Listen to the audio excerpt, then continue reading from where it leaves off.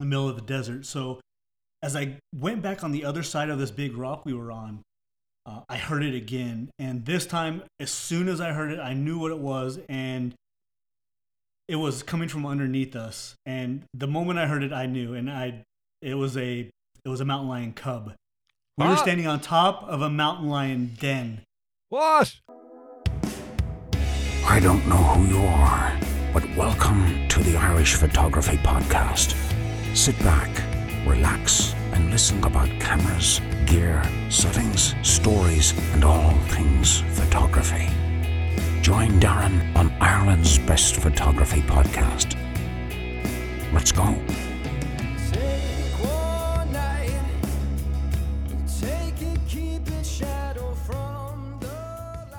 And you're very welcome to episode 133 of the Irish Photography Podcast. My name is Darren, I'm your host this evening, and I'm joined by two people whose work I've both equally admired for a long time, and I'm delighted to have them both on the podcast this evening. So, without further ado, welcome to the Irish Photography Podcast, Mike and Chris Perea. How are we doing, guys? Doing fantastic. How you doing, Darren? I'm great. Thanks very much for coming on. You know, I know we tried to get on yesterday, but it was Patrick's Day of recording, and there was never really going to be a chance of me being able to record efficiently on Patrick's Day, but it wasn't my fault, it was my kids. But at least we're here anyway now, so we're recording. So I'm delighted to have you both on. So, Chris, how's things with you? Good to finally talk to you. Thank you. Nice meeting you. Thanks for having us.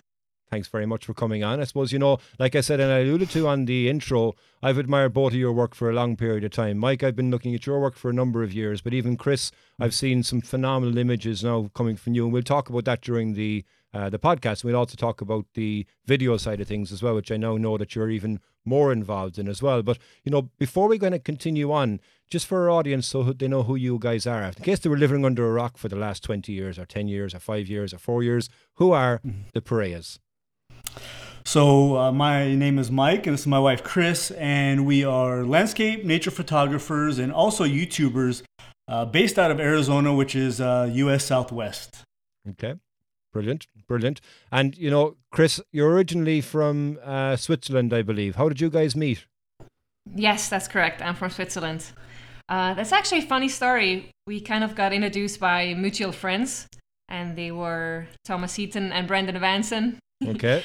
I went on a workshop with them back in 2018, and Mike saw me on their videos, and he started chatting with me through Instagram, and that's how we met.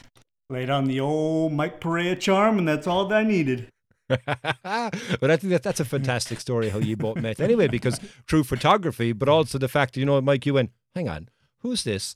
I got to find out more, you know. So you turned it on to up to 11 on the dial, so it obviously works. So congratulations, yeah. Thank you. Yes, next thing you know, we've now been married for a little over a year. Wow. So yeah, wow. It's a fantastic story. I never knew that. I thought that you had met or something, that you might have been over in Europe and you might have met Chris there, and I was like, okay, I wonder how they'd meet. So that's why I'd asked the question. I never thought it was something like that. So that's a fascinating way for you guys to meet. And as you say, you know, the rest so far is history in the making. Exactly. So yeah, absolutely. So, and actually, you know, Mike, just a side question: how much do you actually love tacos? Oh man, tacos are life. If I could eat one food for the rest of my life, I think it would have to be tacos. But thinking about that, I would probably spend a significant time in the restroom. So maybe not one food, but I do love tacos. Yeah, I had to ask you that because I know even on your bio, you know, you've got one of the things that you do love tacos, and I can say, you know what, I'm gonna have to ask him, how much does he actually love? Because I've been to the US a number of times, and you know, I've eaten all different types of food and such like that. But tacos to me wouldn't necessarily be something that I'd go, oh my God, yeah, I got to go back to the US just for them, because I imagine you can get a very good quality taco, you can get a medium quality taco, and then you can get absolute muck, and that's probably what I ate when I was traveling in the US. Yes, the U.S. Southwest, specifically Arizona, California, New Mexico, maybe even Texas. I will give Texas a little bit there, but you have to go to the right region and in the right location, because tacos in other parts of the country they don't add up for sure. You have to do it right. And don't go to Taco Bell. No, don't go to Taco Bell. No. It's a scam. It's a scam. Yeah, it's just a scam. Yeah, that's probably where I went wrong, because when I first went Yeah. over, I remember there was a movie years ago, Demolition Man, I think it was, and the only restaurant chain that survived was Taco Bell, and I was going, "Geez, that must be good. I must give them a go," And the first time I traveled, I went to Chicago, and we were coming from Chicago to my wife. My wife is from Wisconsin, and we were driving along the road, and all of a sudden I saw a big sign for Taco Bell, and I went, "Okay, yeah, gotta go. Hang on, can we go to Taco?" She went, "Really?" I went, "Yeah, gotta go to Taco." No, that's a terrible idea. Terrible idea. So now you've answered that one for me, so that's good, I suppose. I'll know the next time that when I do visit the US, I'll have to travel down south to be able to get a good taco. Yep, hot weather and good tacos. That's what we got down here. And do you prefer the crispy or the soft? Crispy. Yes, I would say crispy for sure. Crispy. Yep, absolutely. At least we got an agreement in that one as well, so that's a good Yeah, match too, yeah. Right. And tell me, I suppose, how did you guys both get started in photography? Maybe Chris, if I come to you first on that, when did the photography journey start, and how did it start for you? So even as a kid, I always loved art and painting, and I would go through boxes of crayons. And when I got older as a teenager, I just borrowed my mom's camera. And every time we went on a trip to Spain or the south of France, I would just take all the pictures. And it was a lot of fun. I enjoyed it. And then eventually, I think it was back in 2008 that I got my first, I guess, professional camera. Mm-hmm. So a camera with an exchangeable lens. Mm-hmm. And I had so much fun going out and photographing nature and all of that. And eventually I got into people photography. Okay. And I started my own business as a portrait and wedding photographer. So I was doing that for a while. And it was like I didn't progress a lot, or that's, how I felt. So I decided to go on a landscape photography workshop because Okay. I'm a strong believer that when you're stuck at a point in your career, just do something that you've never done before, get out of your comfort zone, and you will probably learn then, with anything else that we do that you already feel comfortable. Love it, yeah. So I went yeah. on a photography workshop in Switzerland. And for me, landscape, it was always in my imagination, just boring trees, flat horizons, shooting everything with a wide angle lens. And I discovered that it wasn't like that. I really enjoyed it. I learned much about color and composition that then helped me with the people photography. And so I, couldn't really just leave it behind. So I started doing more landscape photography in the last few years. And that's what I do now. And actually, a question for you on that then. When you talk about people photography, was it portrait photography, street photography? Was it in a studio? So I did some studio work, but I wasn't really feeling it. It was very like a sterile environment. So I did a lot of the portraits outside, more natural, like engagements or couples, or then the weddings, which are most of the time during the summer in Switzerland. So most of the time they're outside. So you also have that, nice landscape of Switzerland. And for sure, absolutely, yeah. And I think the reason I asked that is because, like, the difference between studio photography and outdoor photography is light. Number one, because the light in a studio is, as you say, sterile. It's always fixed. There's nothing changing. Whereas when you're outside in the outdoors, you are dealing with a dynamic light, which gives you a different fall of light every single time, so you can get a different portrait shot.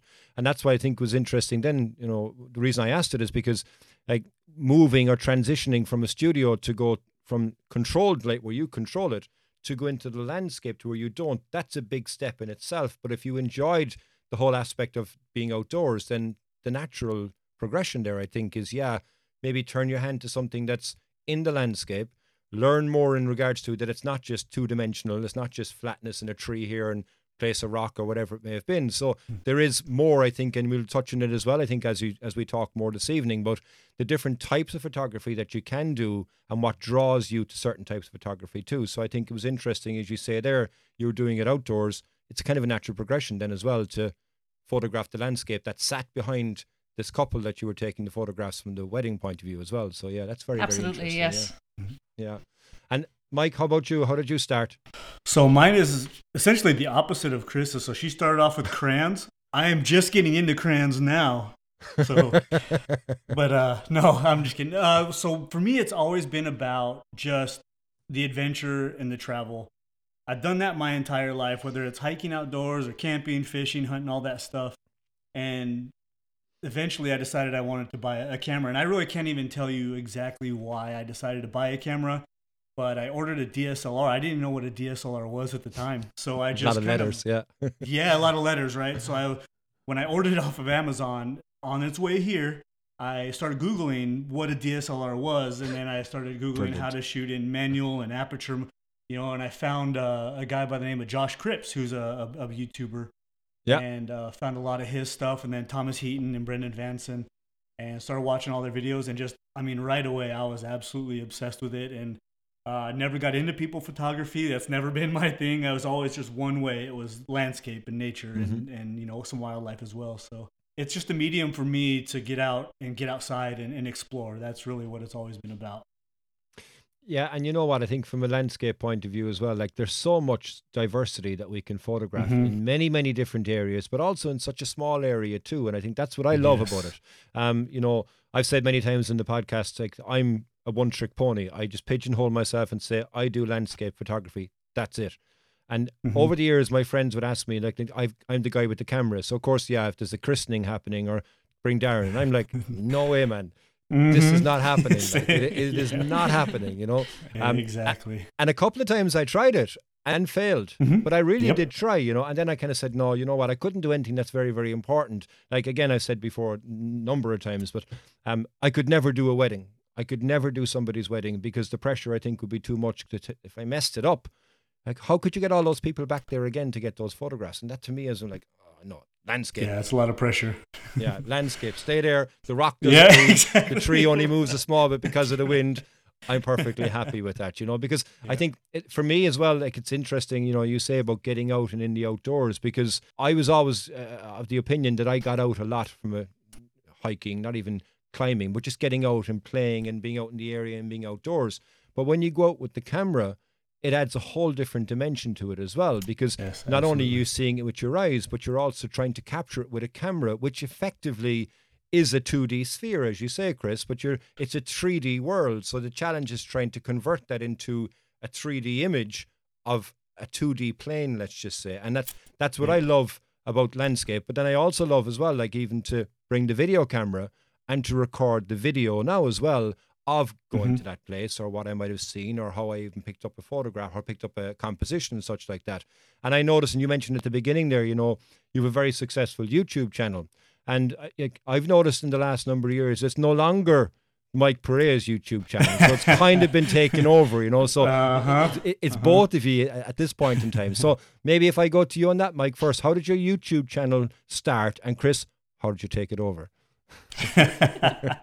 So for me, it was, again, I go back to just being outside and the adventure. And that's kind of what the videos started off as. We're just simply recording what I was doing, hiking, taking the photos. Like it was more of a behind the scenes of the photos. Eventually, it started turning into maybe adding some tips here and there as I started to progress and learn things. I would try to pass that on to people that would watch the videos. So it became kind of a split between like tutorials and just basic vlogs of me out shooting, and that's kind of what we've doing a similar version of that now.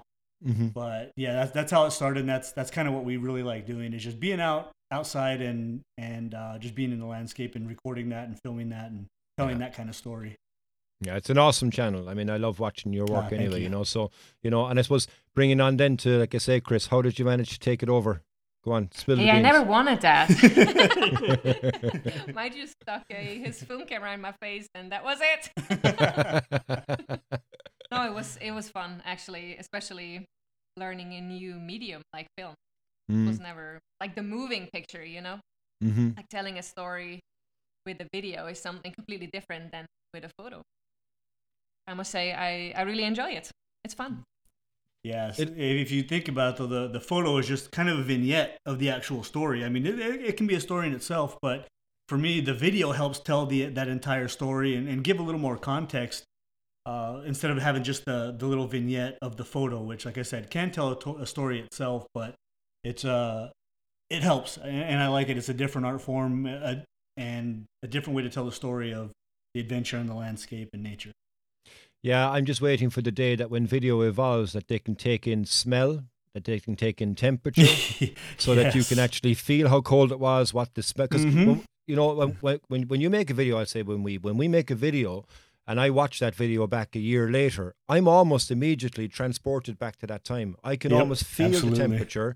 I can feel the bitterness of the wind. I can feel if I got wet from a wave or whatever it may have been. So the video is fantastic because it does bring everything together, not just only from us making it, but also from the viewer watching it. Because you don't know, like people look at an image, they don't know the story of how much planning you brought, how far you had to hike.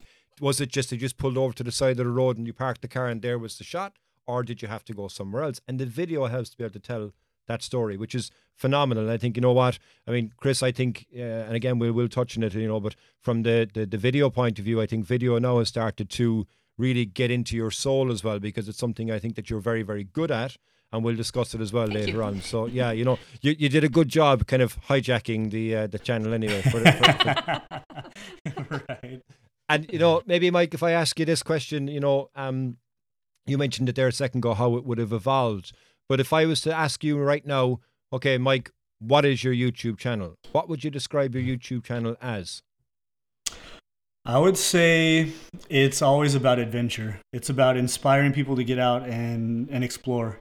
That's what I like to do. I like watching videos that make me feel that way. So that's the type of video that we kind of like to create, is something that will inspire people to get out and just explore, whether it's with their camera, whether it's, you know, camping, or, you know, if they have an RV or something like that. We've done a couple videos, you know, showing our RV that we purchased this year.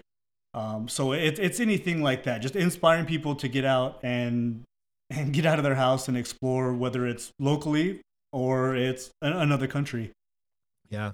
Yeah. Well, unfortunately, a lot of the world at the moment is locally anyway. There's not much choice, you know. So yeah. I mean, I've learned that one for the last 12 months, been pretty much on a 5 kilometer radius, let's put it that way. But yeah, it's good because, you know, when you're also thinking, and I think about this as well, is that when I'm making a video, it's a place that I'm kind of, I won't say bored with, but it's a place I take for granted.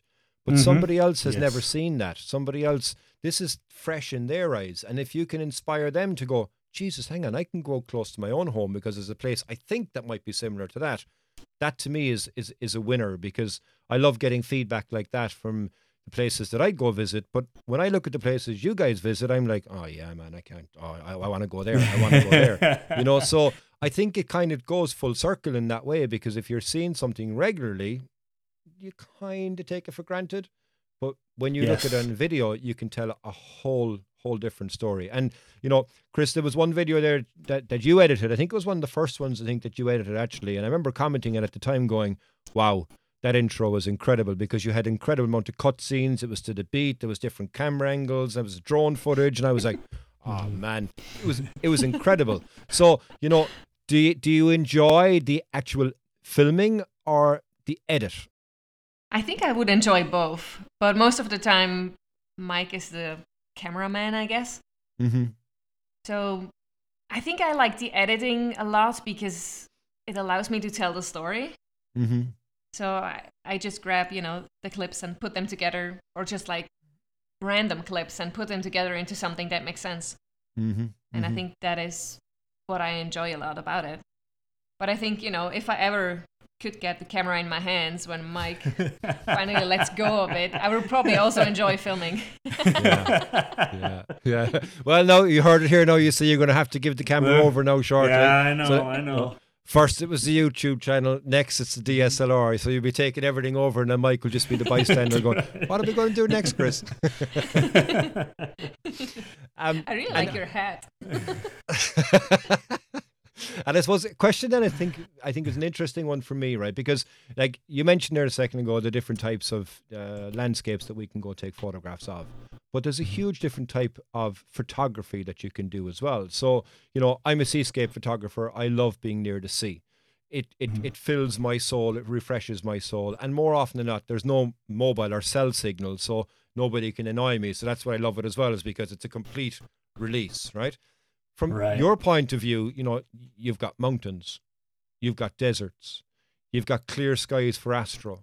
You get some incredible storms. I mean, have you both got a favorite style or favorite type of photography from what you've shot to date? Yeah, I would say for me, I really enjoy storms. Storms are just, they're unpredictable for the most part. I mean, there's some really good storm photographers out there who can, see what's going on and kind of put themselves in position to, capture some really amazing moments. But storms they're just so dynamic, and some of the best light I have ever seen has been right before or right after a storm. Yeah. When things are starting to clear up and you get maybe a little bit of a gap in the horizon where that sun pops through right before sunset, and you get all that, just really, really dramatic light. So I know those moments when it does happen is some of the most exciting moments, and you're running around just absolutely crazy.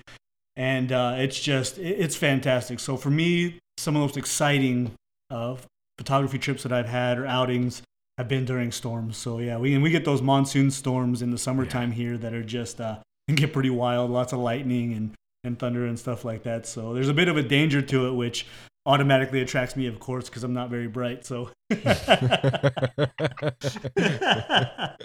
don't touch the electric fence. Oh, right. Yep. Yeah, storm photography is something that, we don't get that many storms here because in Ireland we're right on the Atlantic, so everything is still water-based as such, so there's not much dryness that's going to be able to have from that. Plus, we don't get much fluctuations in temperature either. I mean, there's an old phrase in Ireland is that the only difference between the summer and the winter is that in the summer the rain is warmer. I mean, and it is true, So, like, when we do get storms, though, it's incredible. I love exactly that. The adrenaline hit that you get immediately. Oh, yes. It's Absolutely. so addictive. Now, I mean, something I've always wanted to do for years is to go to the US during monsoon season and go take some photographs. I mean, I've seen some incredible work. Your guys' work as well, but I've seen some incredible work. Totality, let's just say, that I'm going, oh man, I remember the first time seeing these supercells and I'm thinking, no, that can't be real. No. It's just so immense, so big, and so powerful. Oh, just wild. Yeah, we were trying to do some of that this May. I got a buddy of mine, Mike Perea, who does those every year. He's out there in the Midwest, and he's chasing these the tornadoes and the supercells and stuff. And he was out here last summer for monsoon season as well, and just one of those guys that he can put himself in that position. He knows how to read everything, and just absolutely fantastic. And it's some of the stories he tells are pretty crazy. Oh, for sure. Yeah, he's just back as well from photographing volcanoes. Yeah, he just came back from Guatemala, just photographing volcanoes over there. I was a bit jealous. I was texting them, telling them that I'm no longer friends with them because he went without me. So you were a bit jealous. Oh, geez, I was a lot jealous. I was like, time. oh my god, wow, Time. Yeah, incredible. And Chris, how about you? Have you got a favorite style of photography? Yeah, I feel very boring now, but after all of this excitement, I'm drawn towards the small scenes in nature, like patterns on rocks or frost on leaves. That just that's super exciting to me. And I also really, really like trees. Well, you know what? Trees for me are something that I've actually started to fall more in love with over the last year because I can't go to the sea because I can't move. So I have a woodland next to me here, and just like that, as you say, I started now as well to try and look for the areas that I normally would walk over.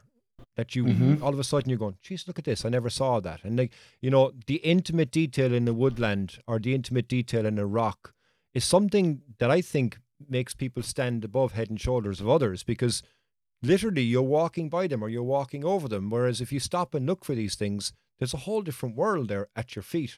And actually, I was talking to Mike Perea on this actually on Clubhouse last week, and I asked him a question because he said he was doing a lot more with macro lenses. And I gave him the comparison. I was like, is it similar when you're looking at a macro lens at the ground? Is that when you're in a helicopter looking down from above? And it actually kind of is, because you can see like the much, much bigger patterns that you'd see from a helicopter, but they're replicated in such a small area when you get in close with the lens as well. So I think it's not maybe it's not as exciting or dramatic, filled with adrenaline, but there's a huge attraction to finding something that ordinarily is not the vista that everybody pulls up on the bus and pulls out and goes click, and they're back in the bus and gone. You're having to go and find those images and finding those things, So that's for me what I love about that, Yeah, and I think it's also, when you're standing at a place like the Grand Canyon and everybody's looking at the canyon and how deep it is and, photographing the view. And I just turn around and photograph the completely opposite side. Opposite direction, yeah. And I'm all by myself and, nobody around me. No tripod wars or anything. Yeah, So exactly. that's actually, quite relaxing. Oh, for sure. And I think, you know what, like the three of us could go photograph exactly the same place and the three of us would come away with completely different images, which I think is the interesting thing as well, And I really like that idea of looking for the intimate detail. And again, like I say, trees. Yeah, I think everybody knows Mally Davis at this stage, but Mally is completely in love with trees and he has, some phenomenal shots that, again, you kind of go, Jesus, what? And all of a sudden you'd look and go, I saw that in the last video, but now you've got a beautiful photograph. He goes, yeah, because I was keeping my eye on that tree for a long while because I wanted to get it in the right conditions. So yeah, trees are full of character. I love that as well. So yeah, don't be putting it down that it's not as exciting as Storm. I think it's actually equally as exciting. Yeah. Oh, absolutely. And, I suppose I want to ask you both the question here, going on a shoot, right? Would you both now equally plan a shoot together? Would you plan a separate shoot in different ways, considering, Mike, you're looking for one type of photograph, Chris, you're looking for a different type of photograph, and they're both going to need different conditions. So how does planning a shoot happen with you guys? I know, Mike, you use a lot of apps and such like that before we even get into the apps, but from the planning of the location first and foremost. We both can go out pretty much in any condition and try and find something. So I don't think we really take into consideration the differences of our styles when we plan a shoot. I think that if there's going to be good conditions, whether it's, high altitude clouds or a storm or something, I think we're both motivated to go out and we'll figure out from there, our own styles and what kind of photos we want to take. So when it comes to planning, I think it's more of just looking at the conditions and, hey, you want to go out? All right, let's go. So there's not too much consideration when planning as far as our styles go. Would you use photo pills a lot? I do. I like to, especially with astrophotography, I like to use photo pills, at least seeing when the new moon and when the moon's going to be up and the location of the Milky Way when you're actually on location trying to scout for, let's say, a composition. It's really such a handy app, and of course it goes into a lot more detail with other things, exposure times for star trails and things like that, and hyperfocal distance and all these. It's a pretty amazing app for photographers, and if you don't have it, I'd highly recommend it. I've used it quite a bit, and just about every type of photography. Finding out when sunrise is, sunset is, when the moon sets. Planning a full moon shot is also a great way to use that app as well. I know Josh Cripps has some amazing full moon shots that he's planned out with that app, and it's just absolutely phenomenal. Yeah, he's got one shot actually with the guy with the camel. Yes, that was to me, I was Eclipse. like, $1 million shot. Yeah, it's $1 million shot right there, man. That's a lot of hard work and planning and just.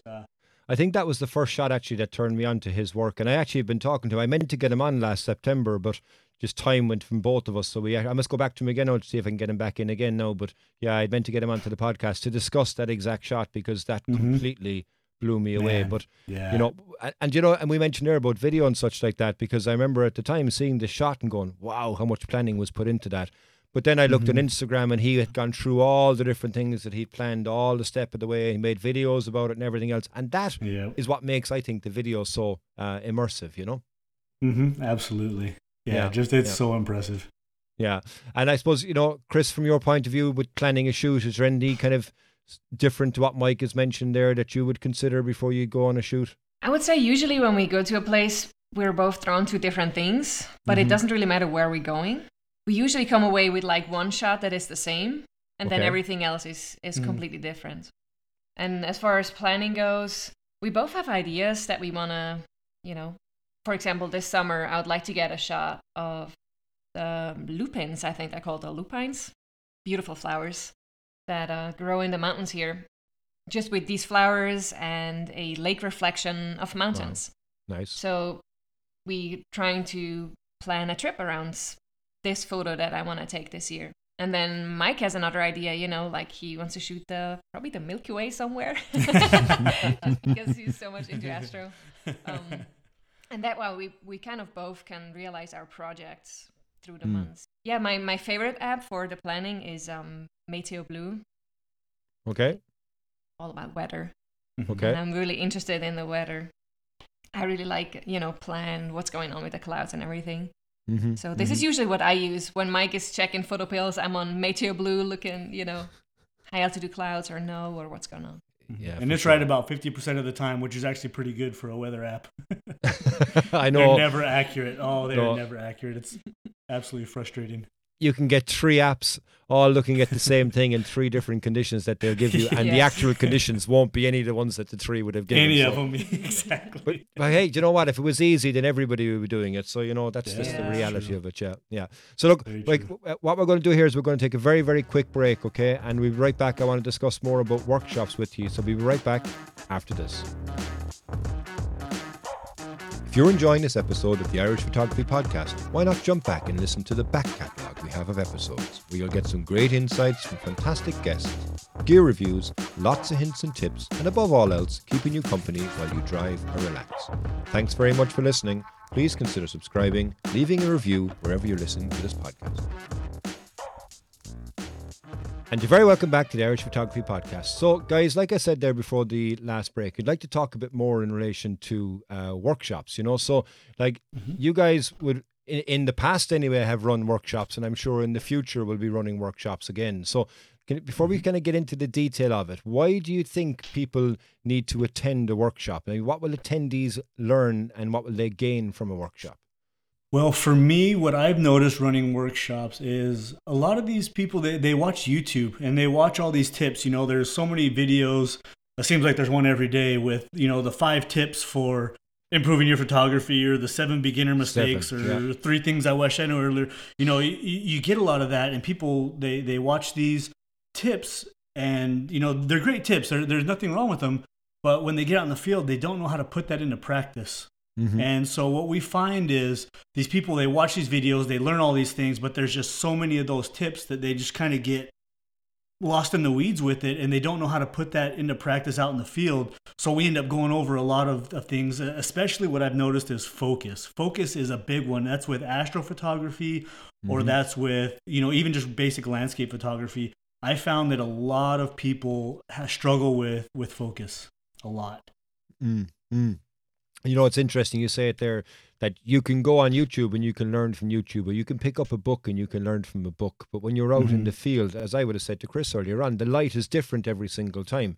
And the light is going to change how you're going to take that photograph. So by going on a workshop, and it's interesting actually, that you, Chris, you were on a workshop and that's where you guys met. You can meet so many people that are going through a similar journey. Maybe they might be behind you in the advancement or ahead of you in the advancement, and they can give you a hint and tip that you may not have thought of, but not because of a video or not because of a book, but because of what you're both looking at in front of you. And I think that's the key thing, because everybody that's going on a workshop is going there, okay, number one, I think, for photography. But deep down, you're going there for people because you enjoy the experience. You enjoy the place that you're going to. You enjoy the food. You enjoy the drink. You enjoy the laughs. You enjoy the journey. But guess what? At the end of it, you come back with something which is hopefully some images that you're happy with. But if you're there on your own and you can't get this image, like you say, focus, I think is really, really important, because you can't fix that later. No matter what you want to do, you cannot fix that later. So, I think from people going on a workshop, it's always beneficial, I think anyway, to be able to learn not only from the workshop instructors, but also the people that are part of that group. Because you'll probably pick up something there then that the instructor may not have thought to tell you, or that you may not have thought to ask the instructor because you weren't, I can't ask them that. They think I don't know what I'm talking about, or whatever it may have been. But by talking to the person that's next to you, they'll give you the answer. And I think that's where a workshop to me has huge benefits. So you say there about, with focus.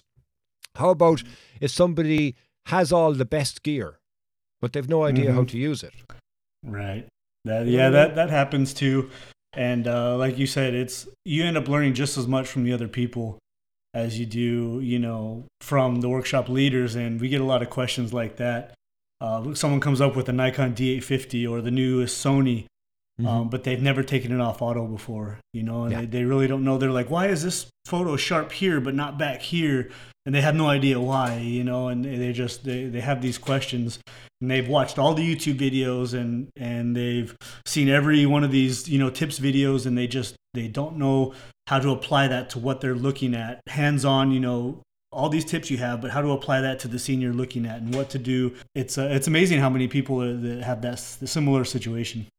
Yeah, for sure. And I suppose, Chris, then from your point of view, you probably would be looking at different scenes again to the standard, inverted commas, landscape photographer who'd come along, plant the tripod almost at eye height and start taking the typical shot that most people would take. So, I think from your point of view, I think you've got a lot to add as well then on that, is to, have you considered looking this, or have you considered thinking about that, or have you considered this as a type of shot? So is that something that, you think from your own perspective is a good aspect as well within the workshop environment, to be able to share those nuggets with people that they may not even have thought of?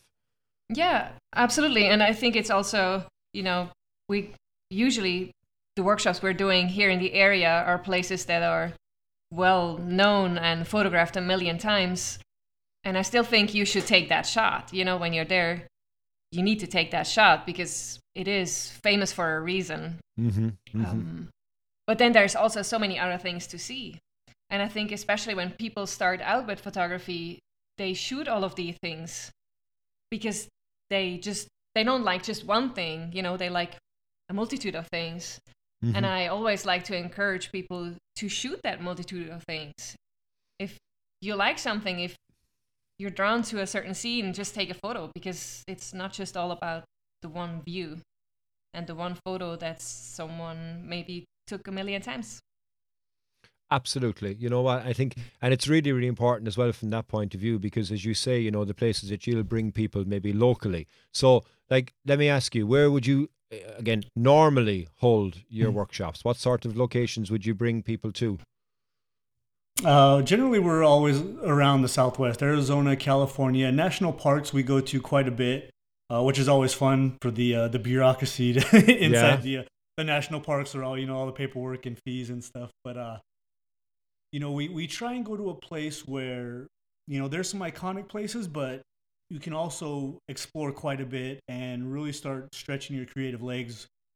Things like Joshua Tree or the Grand Canyon even. And we really try and teach people to explore their own creativity. Like you mentioned earlier, all three of us can go out and to the same exact location and come away with 3 different photos. And so on workshops, we try and help foster that within the workshop. We have these people go out and we don't tell them, here, sit your tripod right here and take this shot. That's not going to help them, So what we try and do is let them do their own thing, but we talk to them. What do you want to learn in this workshop? What are you looking for? What is something you want to improve on? And then we kind of let them do their own thing and follow them around and come back and maybe fine tune what they're looking at and teach them that whatever it is they see is going to be different than somebody else's. So explore that, find that subject and explore it. Don't just take that shot and leave and take the big wide open landscape, but really explore your creativity and find that subject that you like, and usually works out pretty well. Yeah, for sure. And something got me thinking when I was putting the thing together here was, like, you've got experience with dealing with different types of attendees, and it got me thinking and saying, what would be one of the biggest challenges that attendees would encounter? Now, the first answer that came to mind to me was normally people go in a workshop and they bring everything. They bring the kitchen sink. Like, they can't even lift the bag because they've got every single lens that they possibly could ever own, and they're bringing it on this workshop. Because guess what? Just in case, I want to make sure I have that. So that would be my answer to it. But from your point of view, I suppose, what would be the biggest challenges that attendees would have to face and overcome in a workshop? Maybe, Chris, if you want to take that first. Yeah, I think it's composition. I think so many people struggle with that. I struggle with that.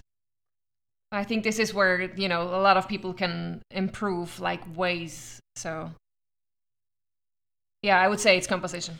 Yeah, people, and then sometimes it's just little things too.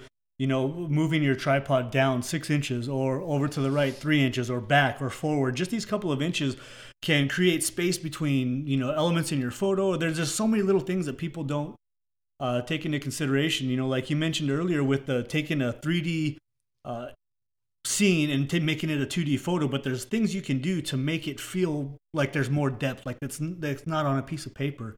Yeah. And I think people don't think about that when they're out there taking photos. It's these little adjustments that can make a big difference. And everybody's heard of things like the rule of thirds and all these other things that are hammered in their head to death. But when they go out in the field, that doesn't always work, or it's not. It's very robotic and technical, and they don't stop and pay attention to some of the smaller things that are going on as well. And actually, that brings me an interesting point here, say about paying attention, because, if people are going off out on a workshop, they want to come back with something that's good.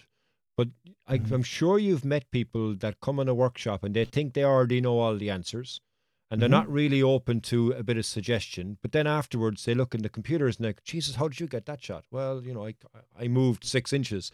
And oh shit, I should have listened, So like a big thing I think from that is, if people are going in a workshop, they should go with an open mind anyway, number one, that you never know everything. You're always going to learn from somebody at some point, but always take the advice and even try and take that shot, And I'm not a professional photographer. I'm an amateur photographer. I'm not a workshop leader. I've gone on workshops with people because I said, you know what, I want to learn from them, but I also want to learn from others as well. And I've found that, number one, I think a big kind of obstacle people need to overcome is what their expectation of the workshop is in the first instance, because everybody has anxiousness within them, and when they're meeting new people, what if they don't like me? What if they're all better than me? What if I can't? So it's about making people feel welcome, feel grounded, feel as part of a support group that you can mess up. It's okay. Nobody's going to judge you just because you didn't know that you moved the camera to the left and all of a sudden you got separation between these two trees that were 50 feet away. But all of a sudden it changed your image. So with that point of view, I think people should really come with an open mind. Would you think? Yes, absolutely. And that's one of the things that I think most of the workshop leaders will do is they'll sit down before the workshop or at the beginning of the workshop and go over some of the things individually with participants and what they really want to learn and what they should expect. And, that way the participants are getting what they want, and sometimes that can be tough. Some people don't like to talk a lot. And I know I was that way when I attended, like Thomas Heaton's and Brendan Vanson's Patagonia a couple of years ago. I was pretty quiet and shy and really didn't say a whole lot. And I'd ask questions here and there, but, a lot of times it can be, hard to ask those questions out. Like you don't want to ask the wrong question, or maybe it's a dumb question or and there's things like that. So sometimes it's up to the workshop leaders to go out of their way to be like, hey, what's going on? Come over there and talk, and bring that out of the participants, which can be challenging sometimes. Absolutely. And speaking of challenges, like I alluded to a moment ago, this last year has been completely an upside down world. I know you guys would have had workshops that were planned and you postponed them, and then you had to cancel them, and then you had to reschedule them, and then you had to reschedule those reschedules and such like that. So, yes. I'm sure it's really been, a big challenge and a struggle to make sure that you can keep all that going. But how have you both managed to overcome that, and how have you diversified? So I guess, it was a real struggle for me. Yeah. It all went downhill last year. I mean, like for everybody. Absolutely. But yeah. I got my work permit at the beginning of last year. Okay. So I was already in lockdown basically since I moved here. I couldn't really do anything. Yeah, not even voluntary work. I was not allowed to do anything at all. So I was really looking forward to the moment when I finally could, start working and getting some structure in my day. Yeah, it was hard when we had to change around the workshops and stuff. So one day in summer of last year, I was sitting down working on a video, one of our videos actually, and Mike was sitting next to me. And I probably have to say that he taught me everything about Premiere Pro, the video editing software we use. And True then story, he was like, "Wow, what are you doing here? This is a new trick. I didn't even know about it." And he encouraged me to, maybe you should reach out to someone that could use your help as a video editor. And yeah, Mike is brilliant, so this is what I did. Now she's the student has become the master. She's a much better video editor than I ever was. It's pretty fascinating and pretty impressive, honestly. Yeah, absolutely. You know, I mean, look, I alluded to it earlier on. I mean, I was blown away by some of the early edits that you'd done on the channel, and I remember commenting, going, "Wow, this is Mike." No, that wasn't me. That was Chris. I was like, "Wow, well done!" Like, you know what I mean? Because like you definitely have a flair for it, and you definitely have an eye for telling a story. And as you said, you know, you're taking random clips and you're putting them together in a cohesive form factor of a story that brings somebody along with that story. But it's about the cut to beat. You know, people don't even realize that it's so integral and so important. It's about making a good transition as well. So you kept the grey matter going, I imagine, then, and kind of said, you know what, yeah, I could be good at this. Let's play around with this some more. And then you reached out to, as you say, to some people saying maybe you can help out with those. And now you're doing video editing for others at the moment. Yes, exactly.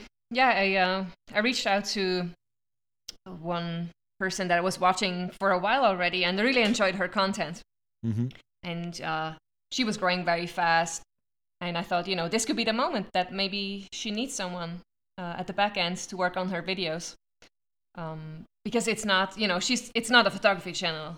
It has nothing to do with photography at all. So these people, you know, they're not photographers, so they don't know anything about the Adobe programs or probably any editing software at all. So I sent her an email. She agreed that I can start working for her. Brilliant. And now it's been almost a year that I work for her. And she introduced me to another YouTuber, also very successful female creator. And it's just awesome to help them add value to their brand. Brilliant. And it's also, you know, it's nice to have a like steady income besides the photography business that is balancing out the photography income, because as you maybe know, photography income is very it's fluctuating a lot. Yeah. You know, one month you don't sell anything at all, and then the next month it's going good, and so the video editing helps me balancing that out. It's brilliant. Well, I think well done. Congratulations. You know, and it's something that, like, if you put your heart and soul into something, you will get a result from it, and that's something I believe in, and others can see that then as well. So much so that they want you to do that for them. So that's phenomenal. Well done on that, Chris. I love that idea. Thank you. And, you know, Mike, I suppose then from even on the workshop side of things with the rescheduling, I mean, that in itself is a job, you know, because you have to reschedule and reschedule and then reschedule the reschedule. So it's been a shitstorm of a year. I mean, oh man, you know, I don't think anybody could have predicted it, like, but particularly from a workshop point of view, like, it's bread and butter, man. You know, you need it, and that's where the challenge comes in. So, like, are you at the moment now just continuing to keep them on the burner, keep the scheduling going and such like that? Yeah, we got a couple coming up actually next month. Everything's starting to open up again. All the hotels are open again. You know, with everybody starting to get vaccinated, we're hopeful, and we have 2 workshops actually next month in California, Death Valley and Joshua Tree. I think still the industry, and you know, it's still a little slow, and people don't have the confidence yet. But we've talked to the participants that have signed up, and they, you know, that they're vaccinated and they are, you know, willing to come out. And, you know, we have these new rules with COVID and things like that that we can, you know, that we have to do working in these national parks. And so we finally have started to again, but it's still very slow. And we probably won't get full going probably until next year, to be honest with you. Yeah. It's still touch and go, and still, you know, still a tough situation for sure. I think the only good thing about a shitty situation like that is that everybody is in it. It's not just one particular thing on its own. So, absolutely. You know, I hope that things can go back to a bit of normality sooner rather than later. And I'm sure, you know what, even in, you know, the ones you say in Joshua Tree there, I think that will be phenomenal if it goes ahead in 2 months. And if not, if it goes ahead in 3 months, so be it. But exactly. You know, that Joshua Tree isn't going anywhere soon, so the only thing there is that you just got to plug the timing, I suppose, back in around it. And something else I suppose I'd like to touch on there is going back to, again, you know, the YouTube ecosystem and the YouTube sphere. You know, you both have done different things over the years, and as you say, like, you know, you met each other by going on workshops with other people. So like one of the things I wanted to kind of ask was, like Brendan Vanson, Thomas Heaton, Greg Snell, really, really good guys, really, really passionate about photography. How have you found working with these guys in different collabs and such like that? Has it been beneficial to your photography? Has it been beneficial to your business? Has it been beneficial to your YouTube channel, or what? All the above. All the above. Those guys are probably three of the guys that we really look up to a lot. Brendan, we've gotten to know really well. We ran a workshop with him last year. I've attended his workshops. I'm able to talk to him pretty much whenever I have a question, and specifically like business type stuff. Man, he's just absolutely brilliant and one of the hardest working people I've ever met. Yeah. So the guys like that, and then Thomas Heaton too. I mean, like everybody else, he's just been so inspirational with the style of photography and just being able to watch his videos. If I watch any landscape photography videos, it's going to be his, because it's always exactly what I need at the time that I need it, when I want to get out, if I'm lacking motivation or inspiration. And he's such a nice guy too, and quite funny. When we went on the Patagonia workshop, up until that point, his YouTube channel was huge, but he didn't really show his humorous side all that much. But then, I mean, since then, it's been, you can see it a lot, but, you never realize it until you actually meet him. He's hilarious. Yeah, he's a funny guy. Yeah, he is, I mean, I've had Thomas on the podcast, twice, I think? Maybe 3 times. I can't remember at this point in time. Because it's in that way, it's just you're just talking to people, and like, I really see that as well as a down-to-earth person. And that's the most important part, because people build up their own persona of somebody without even meeting that person. And when you look at a YouTube ecosystem, all you're seeing is what you're seeing on the screen, but you're not seeing the humor that goes on behind that. And one case in point, and that is Greg. And when Greg did the F4 trip, with the lads, and I mean, I was talking to Gavin Hardcastle in relation to it, and I said to him, where did this character come from? Like, he said, that was Greg's idea. And I was like, what? He said, yeah. And Greg decided he wanted to grow the mustache and everything else and became Brody McBra. And I'm like, oh my God, man. But like, I've talked to Greg about it as well. And it's just so down to earth. And that's the most important thing about it. He's such a great guy. Yeah, we love Greg. Yeah, Greg is, I mean, he's now, all his latest news and everything else, his whole world is now going to be changing over the next few months. Let's just say literally, So yeah, it's always interesting, because I think I might have come across your work actually from one of those videos, I think, at the time. Maybe it was the Patagonia one, or I don't know, actually. Maybe I can't remember. Or was it something with Brendan Vanson, actually, that you were somewhere as well? I can't remember what it was, but I think I came across you guys anyway. They're originally from the group of guys, let's just say, overall. Nice. Yeah, but a good bunch of people, as you say. It's really interesting. Yeah, great group of guys. Yeah, we got to send a fruit basket to Brendan then. Yeah, we got to send a fruit basket. Brendan and Tom are the reason why we're together, so we got to send them a fruit basket. Yeah, you do, yeah. Or even better still, when hopefully we can all travel again, go to Portugal and go to the coffee studio and yes, I'm telling him we need to get our butts over there and spend a bunch of money on his coffee. So yeah, for sure. All right, well, listen, look, that was really interesting there. That's the second part now done and dusted. So I'm going to come back for the final part, and in the final part I got a staple set of 3 questions that I ask every guest, and I'm going to ask both of you as well that. So we'll be right back after this. If you're enjoying this episode of the Irish Photography Podcast, why not jump back and listen to the back catalogue we have of episodes, where you'll get some great insights from fantastic guests, gear reviews, lots of hints and tips, and above all else, keeping you company while you drive or relax. Thanks very much for listening. Please consider subscribing, leaving a review wherever you're listening to this podcast. And you're very welcome back to the final part of the Irish Photography Podcast. So guys, like I said there in part 2, we've got a staple set of 3 questions that we ask every single guest. And even though I've got 2 guests on this evening, I'm still going to ask you the same 3 questions. But I'll ask the first one. You can decide who wants to take it. It's a funny story. So, Mike and Chris Perea, what is your funny photography story? Okay, I guess I'll go. So my funny story is funny now, but it wasn't funny at the time. They're the best ones. So yeah. Exactly. So I was shooting in the Superstition Mountains here locally, and shooting astrophotography with a buddy of mine. And we hiked in for sunset, and we're shooting, turn around, photographing the Milky Way when it came up, and it's probably midnight, 1 o'clock in the morning, and we kept hearing this sound off in the distance. It sounded like maybe like a baby deer or something. It was an odd sound, and it would get louder and then quieter. About every 30 seconds, we would hear it, and wasn't really sure what it was. Like, oh, if that's, there's mountain lions in the area, so we were like, that thing better shut up, or else it's gonna get eaten by a mountain lion. That's a baby deer. But the more we heard it, it didn't sound like a baby deer. So we're sitting up on top of this giant rock. I mean, we had to crawl up across some other rocks. It was quite a bit to get to, and it was a big overhang looking over a big valley.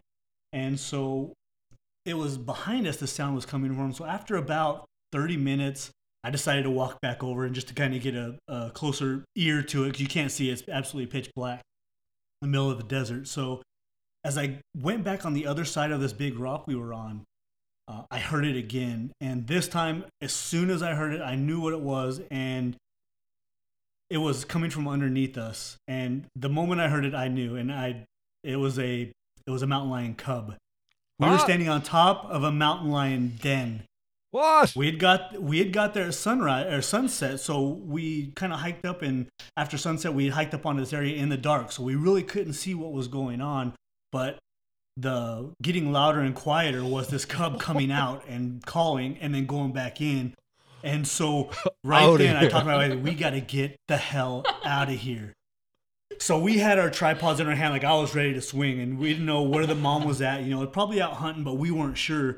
And not that, we don't really worry too much about mountain lions. They're around. They're everywhere.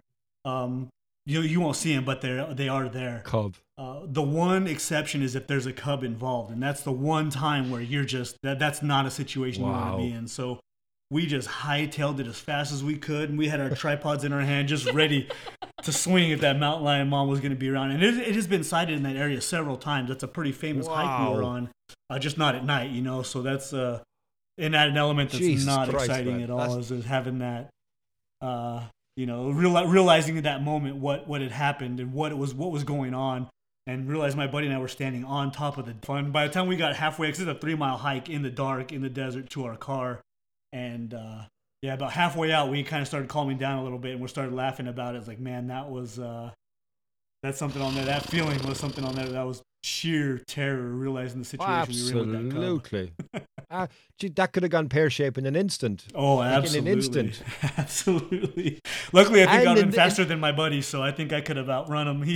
He was screwed. I think I would have been all right. I just could have hit him in his knee and took off. So. My God Almighty, man, that's just incredible. I'd be scared absolutely shitless from stuff like that. Yeah. We don't have those mountain lions here, thankfully. But my God Almighty, like I could just imagine when you're there going, "What's that sound?" They want to be quiet, as you say. The mountain lion will get it, but it's right underneath you.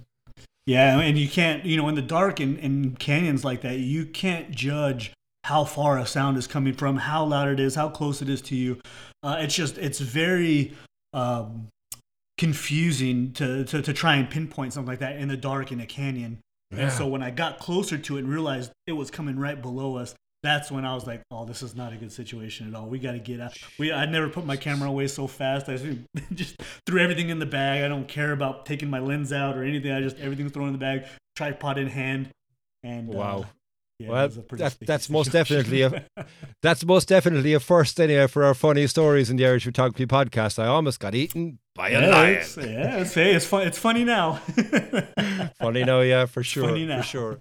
So, guys, another question that we have here, is what gear do you use? Now, I do happen to know, I suppose, that you both don't use the same camera system. So I think this could be an interesting one, and we could see how this will pan out, right? So maybe, Chris, if I come to you first, what camera system do you use? What gear do you use?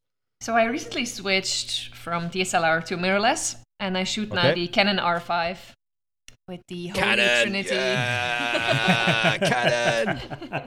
With the Holy Trinity lenses and a Gitzo tripod.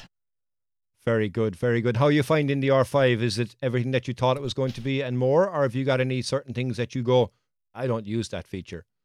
To be honest, I'm not too gear, I think I could shoot, any other camera and I would be happy. Okay. I'm not very brand loyal, to be honest. But what I really like about the R5 is the flippy screen. That is life-changing for me. Yeah, it is. It actually, it's very, very handy. Things. It is. Yeah, absolutely. Handy, yeah. Absolutely, yeah. And I think, look, you say there the Holy Trinity of lenses. So they're all 2.8. You've got the 70 to 200, 24 to 70, and the 15 to 35, is it? Yes, I only have one 2.8. Okay. The other two lenses are a 4.0 Okay. for, like lighter backpacks. Yes, absolutely. Reasons and money reasons. And money reasons. Yeah. And money reasons, absolutely. Yeah. Yeah. And So from a landscape point of view, you don't need to carry the 2.8 all the way out to shoot landscapes. You're never really going to be shooting at 2.8. F4 is perfectly fine, I think, but that's just yes, me, 'cause absolutely. I'm Yes. also, yeah. I do use the only 2.8 lens that I have. That's the 24 to 70 for portraits. Very I mean, good. I use it Yeah. for landscape too, but that's the lens that I usually use for portrait. Yeah, and how do you find the Gitzo tripod? I have a Gitzo as well myself, and maybe I'll answer the question maybe for you if I can, because they say never meet your heroes. I mean, I always wanted to have a Gitzo tripod. I had an opportunity to get one. It's fine, no problem, but it doesn't. I'm not like going wow every time I use it. I don't know. Have you a different experience with the Gitzo? I think it's the moment when you're like, wow, is when you use another tripod than a Gitzo. Okay. This is, my experience when I'm fumbling with Mike's tripod. Not that it's bad, but it's just, I guess, a little bit old. inferior. How Yeah. dare you. So I'm offended. the legs don't open so quite easily, and they're hard to put Yeah. away. I love my Gitzo. I think it's amazing. It's I use it a lot, so I Yeah. think it's about Yeah. time to invest in a few spare parts. Yeah, some of the how do you call that? Like the plastic fell off that you used to tighten the tripod. So now I'm just the rubber around the knobs Oh, yeah. fell off. Yeah. Give him a little update and spring clean, and he'll be good to go. Happy days. So, okay, so you're Canon and Gitzo, you're actually exactly the same as me. No, go on, we'll go over to the dark side there. I know you're not using Canon. Go on, don't tell me. Pentax. Go on, yeah. Oh no, hey, it could be worse. I could be shooting the Sony or something. So, kidding, guys. Kidding. No, Well, look, there is no such thing as a bad camera these days, True, right? Let's get that very out there true. in the Actually, open anyway. But Sony's are pretty awesome, actually. But no, I shoot Nikon. I've shot Nikon since I started, and the reason why I chose Nikon was literally just Googling the entry camera that I was interested in, and the two that were compared, and the Nikon was slightly better, so I'm like, okay, I'll get that one. That's really the only reason why I bought a Nikon. I'm very happy with that. I shoot the D850, and very nice. I shoot so because of the high megapixel, I've decided to go really light with my setup. So I do 16 to 35 f4. And then I shoot a 50 millimeter prime, and then the 70 to 200. I'm looking to get the 70 to 200 f4, but yeah, it's just lighter is better for me, and I don't need the 2.8 unless I'm shooting astrophotography, And I do have a 14 to 24 2.8 that sits in my drawer at home. But if I go out and shoot astro, then I'll take that lens out just by itself. And then for the tripods that I use. Yeah, what's the rickety tripod you use? Yeah. Pièce de résistance. Well, I say this. Okay, I shoot Benro, and I love the Benro tripods. Benros are nice, yeah. Yeah, I have two Benro tripods. I have the 48 CXL, which is just a monster tripod. I call it my Iceland and Patagonia tripod because that thing will hold up to any wind you can put on it. It's a beast. And then I have a little travel tripod, but I am extremely, extremely rough with storms and seascapes, and I like to be right in the water and things hitting, and the rain and the snow and just dropping things everywhere. I'm really rough on it. So I've had both of those tripods for, I would say, at least 4 years. And I clean it like every 6 months, maybe, if that. So I'm pretty rough with them, and I don't take great care of them. So there's definitely a lot of adjustments with the legs becoming loose and things like that. But I'm pretty happy with it, especially with what they cost compared to things like the Gitzos and the Really Right Stuff and all these. It's literally half price for these tripods, and I don't have any problem with them compared to, like I said, the way I beat them up. How do they perform with the mountain lions? So yeah, that big one would have made a nice club for that mountain lion. So that big one, and I had it. Well, you know what? It's interesting you say something there. Just gets me thinking about tripods, right? Because Chris, you alluded to there. He said, you better have to have something which is good that you can rely on. Mike, you said it as well, that you can bring it to Patagonia. It's going to not fall over and such like that. How many people have come on workshops with a $10,000 equipment of a camera and a tripod that they bought in Walmart the day before? Yeah, 80%. Every workshop.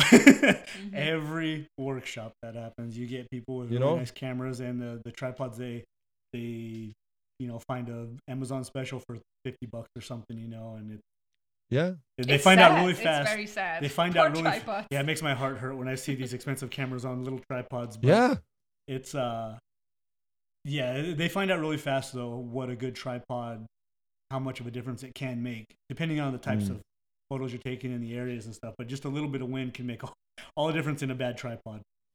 Yeah, I mean, I on the last podcast I said it to Mark Denny actually that the first day I had my Gitzo, it fell over. It got blown over by wind. No, thankfully I didn't have the camera on it, and then and it got me even more worried because I was like, how did it get blown over? It didn't even have a camera. There was nothing to catch it. But it was just my own fault. I hadn't put it down right, But that's my excuse. Anyway, I'm sticking to it. It's never fallen over Buyer's since. remorse. But, yeah. Well, look, you know what? I mean, I'm a seascape photographer, but I've yet to bring that tripod to the sea. Because I've seen what the sea will do to all of the tripods that I have. Yes, absolutely. I mean, and unless you are home, literally, you're in the door and you've got that tripod stripped down in the bath and it's soaking in water, you are going to have salt crystals that are going to form inside, and that you're going to have sand that's going to be there, and then all of a sudden you start seeing scrapes and scratches from the beads of sand that have gone in as you've closed the legs in. And no, I've taken more showers with my tripod than I care to admit. Yeah, you know what? It works. It works. It works. Yeah, and I suppose and the final regular segment that we have is our VSP. So it stands for a very solid product. It's a product that you put your name to it, if you could, but you won't leave home without it. So I imagine you both have your own VSP actually here. So maybe, Chris, can I go to you first on what's your VSP? Yes, so what I never leave home without is my L bracket. I love that thing. I think it's a 3-legged thing. The orange bracket. one? Yeah. And it's just amazing. It changed the whole workflow of my photography, like being able to switch so quickly from vertical to horizontal is amazing. I love it. Yeah. I love absolutely the same as that. I love the L bracket as well. It never comes off my camera, so it always comes with me by default. But yeah, L bracket is a game changer, 100%. Yeah, and it's so cheap, if you compare it to other things in the photography. In photography. Yeah. Like if you put the name photography after something and you can double if not triple the price, So yeah. Exactly. Yeah. And Mike, what's yours? That's a great one, Chris. Thanks for that. Mike, what's yours? So mine is, and depends on where you're from, what you call it, but mine's the Swiss Army knife.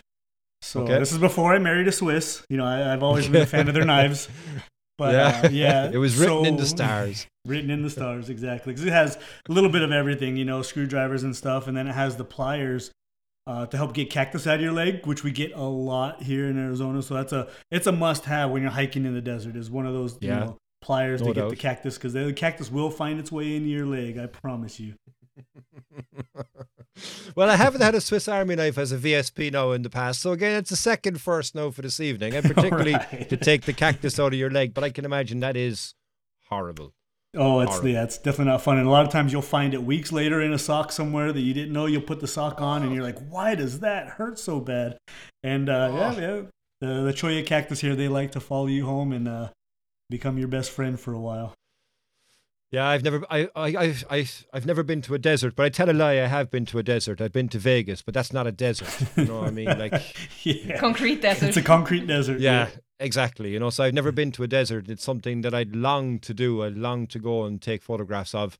Not the cactus, but it's just the whole aspect of the desert. The desert changes every day, and that's what fascinates me about it, because the wind will change the flow, the contours, everything actually is in it. And I'm like, yeah, I got to do that someday. So someday, I promise, I've got a long list of areas that I want to go to, but someday I will, and I'll get over and I'll meet up with you guys, and you can take me to a desert. Perfect. Make sure you take me through the areas that don't have the cactus, right? Yes, absolutely. I mean, like I've got pale white skin as well, so I won't have long time out to go in that sunshine either. So yeah, we just go it'll to be Taco a Bell. short trip. Yes, and no Taco Bell either. No Taco Bell, no Taco Bell. I suppose another question, actually, speaking of traveling. So, I know, Mike, you haven't visited Ireland yet. Have you, Chris? Have you ever been to Ireland? No, unfortunately not. Okay. So, has it something that you've thought about doing? Is it something that's on the list? Is it something that you've considered? Because, there's a huge amount that awaits in Ireland. I know it's a small, tiny island, and I'm always going to be waxing lyrical about my country, but Ireland is a little dot. But it's a dot that has so much. We don't have deserts, fine. We don't have deserts. We don't have rainforests. We've got forests and it rains a lot, so maybe you could actually say that it's a rainforest, but we've got quite a lot. So is there any plans for you guys to ever come and visit the Emerald Isle? Yeah, absolutely. I'd love to do the big waves. I believe in September you guys have the big waves over there. Yeah. That's something I'm definitely interested in for sure. Yeah. And how about you, Chris? Absolutely, yes. I mean, I had plans to visit Ireland in the last few years, a few times. But then at the end, you're not the only one that decides where you're going to travel. So my friends, most of the time, they wanted to go to other places. But it was definitely on the list to places to visit.